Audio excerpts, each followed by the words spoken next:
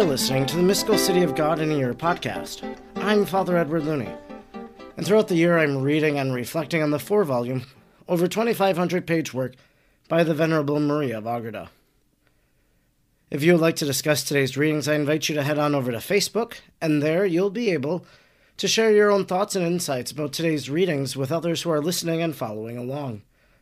And if you would like to support this free podcast, you can do so through Venmo by sending a tip to Mystical City of God.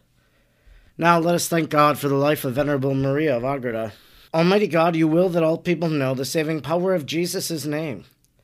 Throughout time, you have sent missionaries to your people who proclaimed the good news. We thank you for sending Sor Maria to the Humano people and planting the seeds of the gospel in their heart and in our land.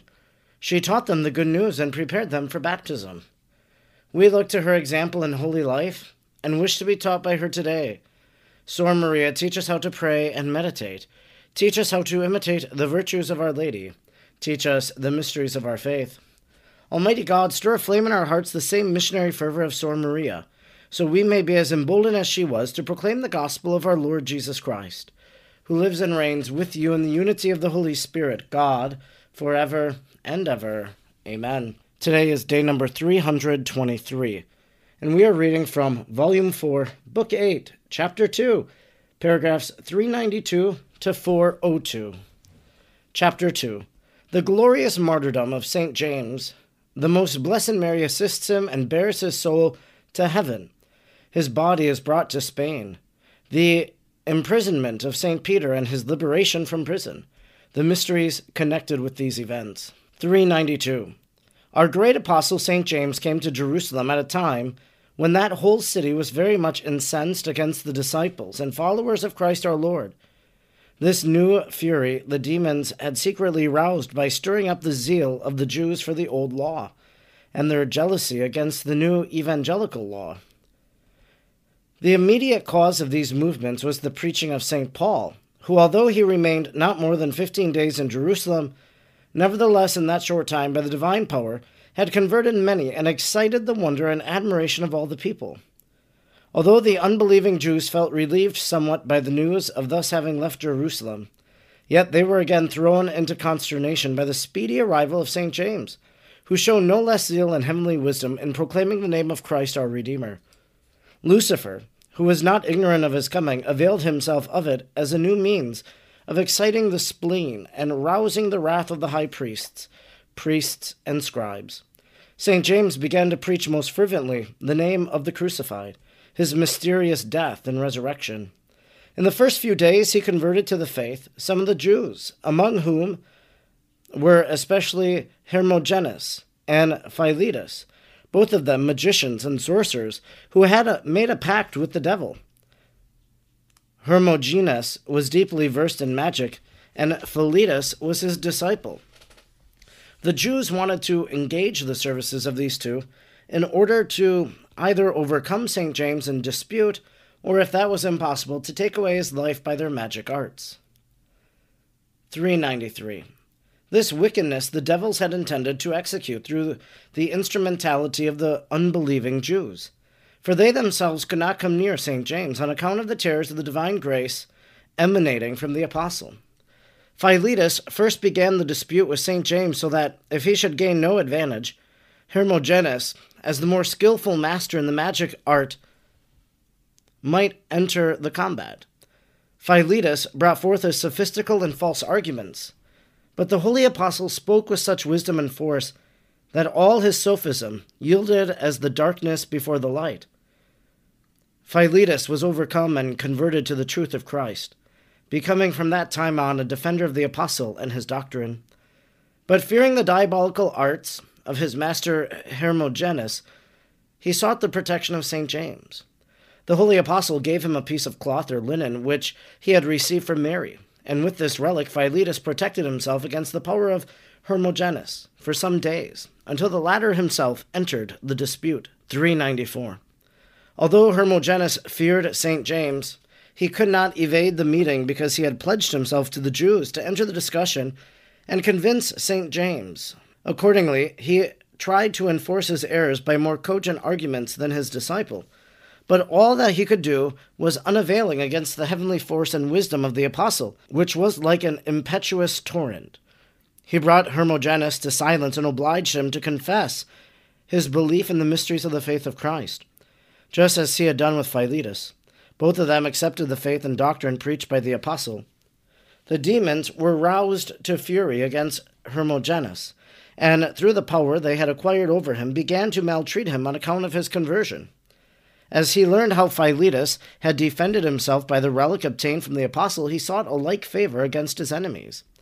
St. James gave him the scarf he had used in his travels, and with it Hermogenes put to flight the demons and made them powerless to approach or afflict him further. 395. These conversions and others made by St. James in Jerusalem were hastened by the tearful sighs and prayers of the great queen in her retreat at Ephesus, where, as I often said, she knew by vision all that was done by the apostles and the other faithful of the church, and particularly what happened with the beloved apostle James, for whom she was especially solicitous as being so near his martyrdom. Hermogenes and Philetus persevered for some time in the faith of Christ, but afterwards they fell away and lost it in Asia, as is evident from the second epistle to Timothy, where St. Paul says that Phygelus or Philetus and Hermogenes had left him. Although the seed of the faith had sprung up in the hearts of these men, it took no sufficient root to resist the temptations of the demon whom they had served and familiarly entertained for so long a time. The evil and perverse inclinations of their vices still remained and again prevailed, withdrawing from them the faith they had accepted. 396. When the Jews, through the conviction and conversion of Philetus and Hermogenes, saw their hopes frustrated, they were filled with new anger against the apostle St. James, and they determined to put an end to his life. For this purpose they bribed Democritus and Lysias, centurions of the Roman militia, to furnish them with soldiers for the arrest of the apostle. In order to hide their treachery, they were to raise a feigned quarrel or disturbance on a certain day during his preaching, and thus get him within their power. The execution of this wicked design was left to Abiator, the high priest of that year, and to Josias, a scribe of the same mind as the high priest. As they had planned, so they executed their scheme, for while the saint was preaching to the people about the mystery of the redemption, proving it to them with admirable wisdom from the testimonies of the ancient writings, and moving the audience to tears of compunction, the priest and the scribe were roused to diabolical fury. Giving the signal to the Roman soldiers, the priest sent Josias to throw a rope around the neck of St. James and fell upon him, proclaiming him a disturber of the people and the author of a new religion in opposition to the Roman Empire. 397. Democritus and Lysias thereupon rushed up with their soldiers and brought the apostle bound to Herod, the son of Archelaus, whose malice had been roused interiorly through the astuteness of Lucifer, and exteriorly by the evil-minded and hateful Jews. Thus, doubly incited, Herod began against the disciples of the Lord, whom he had abhorred, the persecution mentioned by St. Luke in the 12th chapter of the Acts, and sent his soldiers to afflict and imprison them. He instantly commanded St. James to be beheaded, as the Jews had asked. Incredible was the joy of the holy apostle at being seized and bound like his master, and at seeing himself conducted to the place where he was to pass from this mortal life to the eternal through martyrdom, as he had been informed by the Queen of Heaven.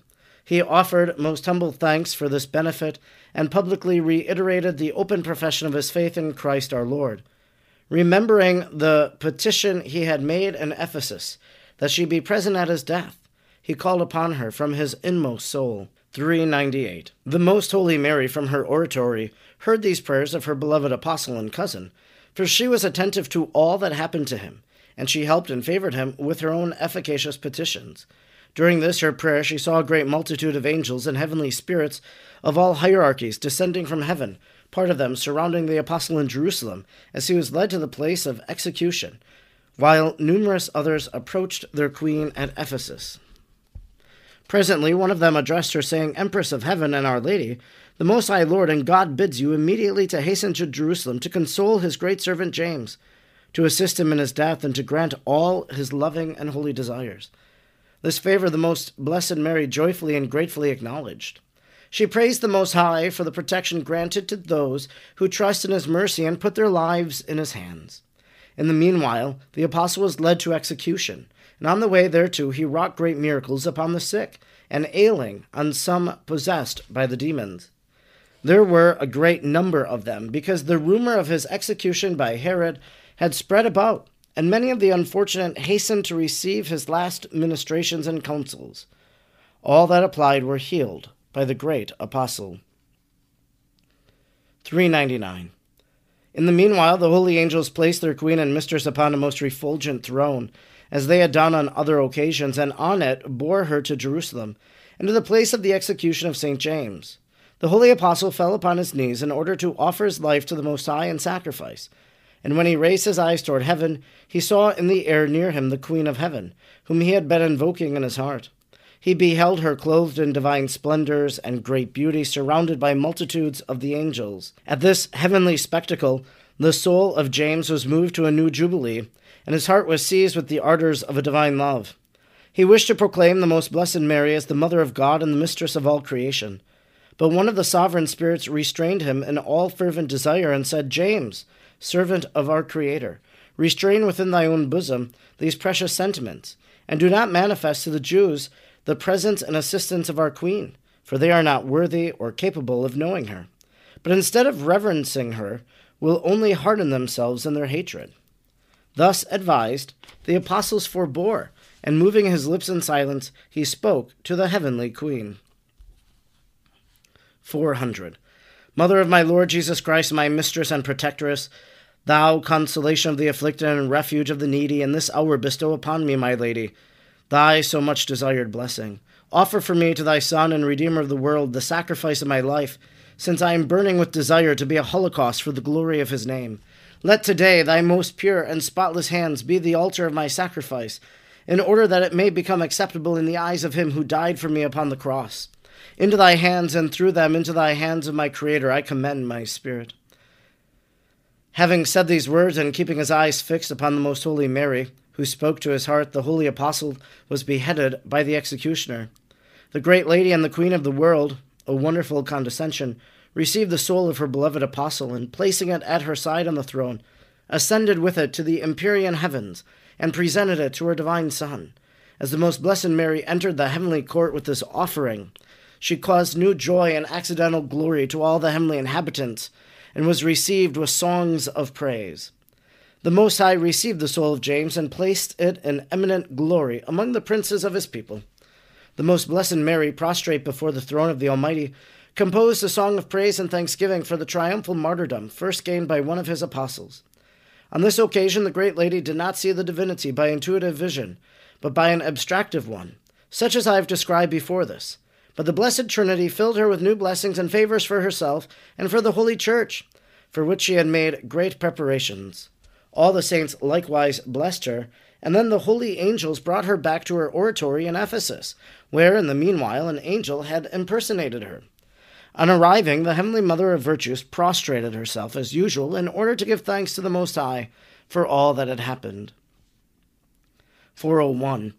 The disciples of St. James during the following night secured the sacred body and secretly brought it to Jaffa, where by divine disposition they embarked with it for Galicia and Spain.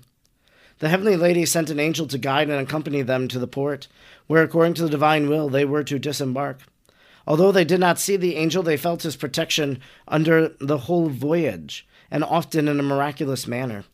Thus, Spain, just as it owed its first instruction to the faith so deeply rooted in the hearts of its people, to the protection lavished by Most Holy Mary upon the Apostle, now also owes to her the possession of his sacred body, for its consolation and defense. St. James died in the year 41 of our Lord, on the 25th of March, 5 years and 7 months after his setting out to preach in Spain. According to this count, and that which I gave above, the martyrdom of St. James happened 7 full years after the death of our Savior, Jesus Christ. 402.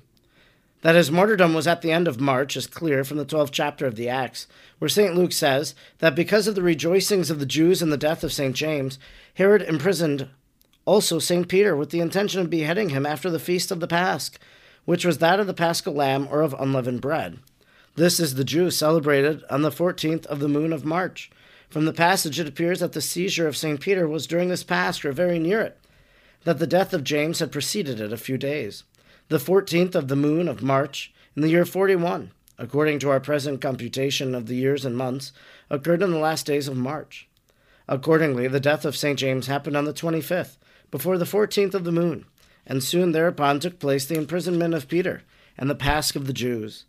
The Holy Church does not celebrate the feast of St. James on the day of his death, because it falls on the same day as the Incarnation, and ordinarily also in the time of the Lord's Passion. It was therefore transferred to the 25th of July, which is the day on which the body of the apostle was brought to Spain.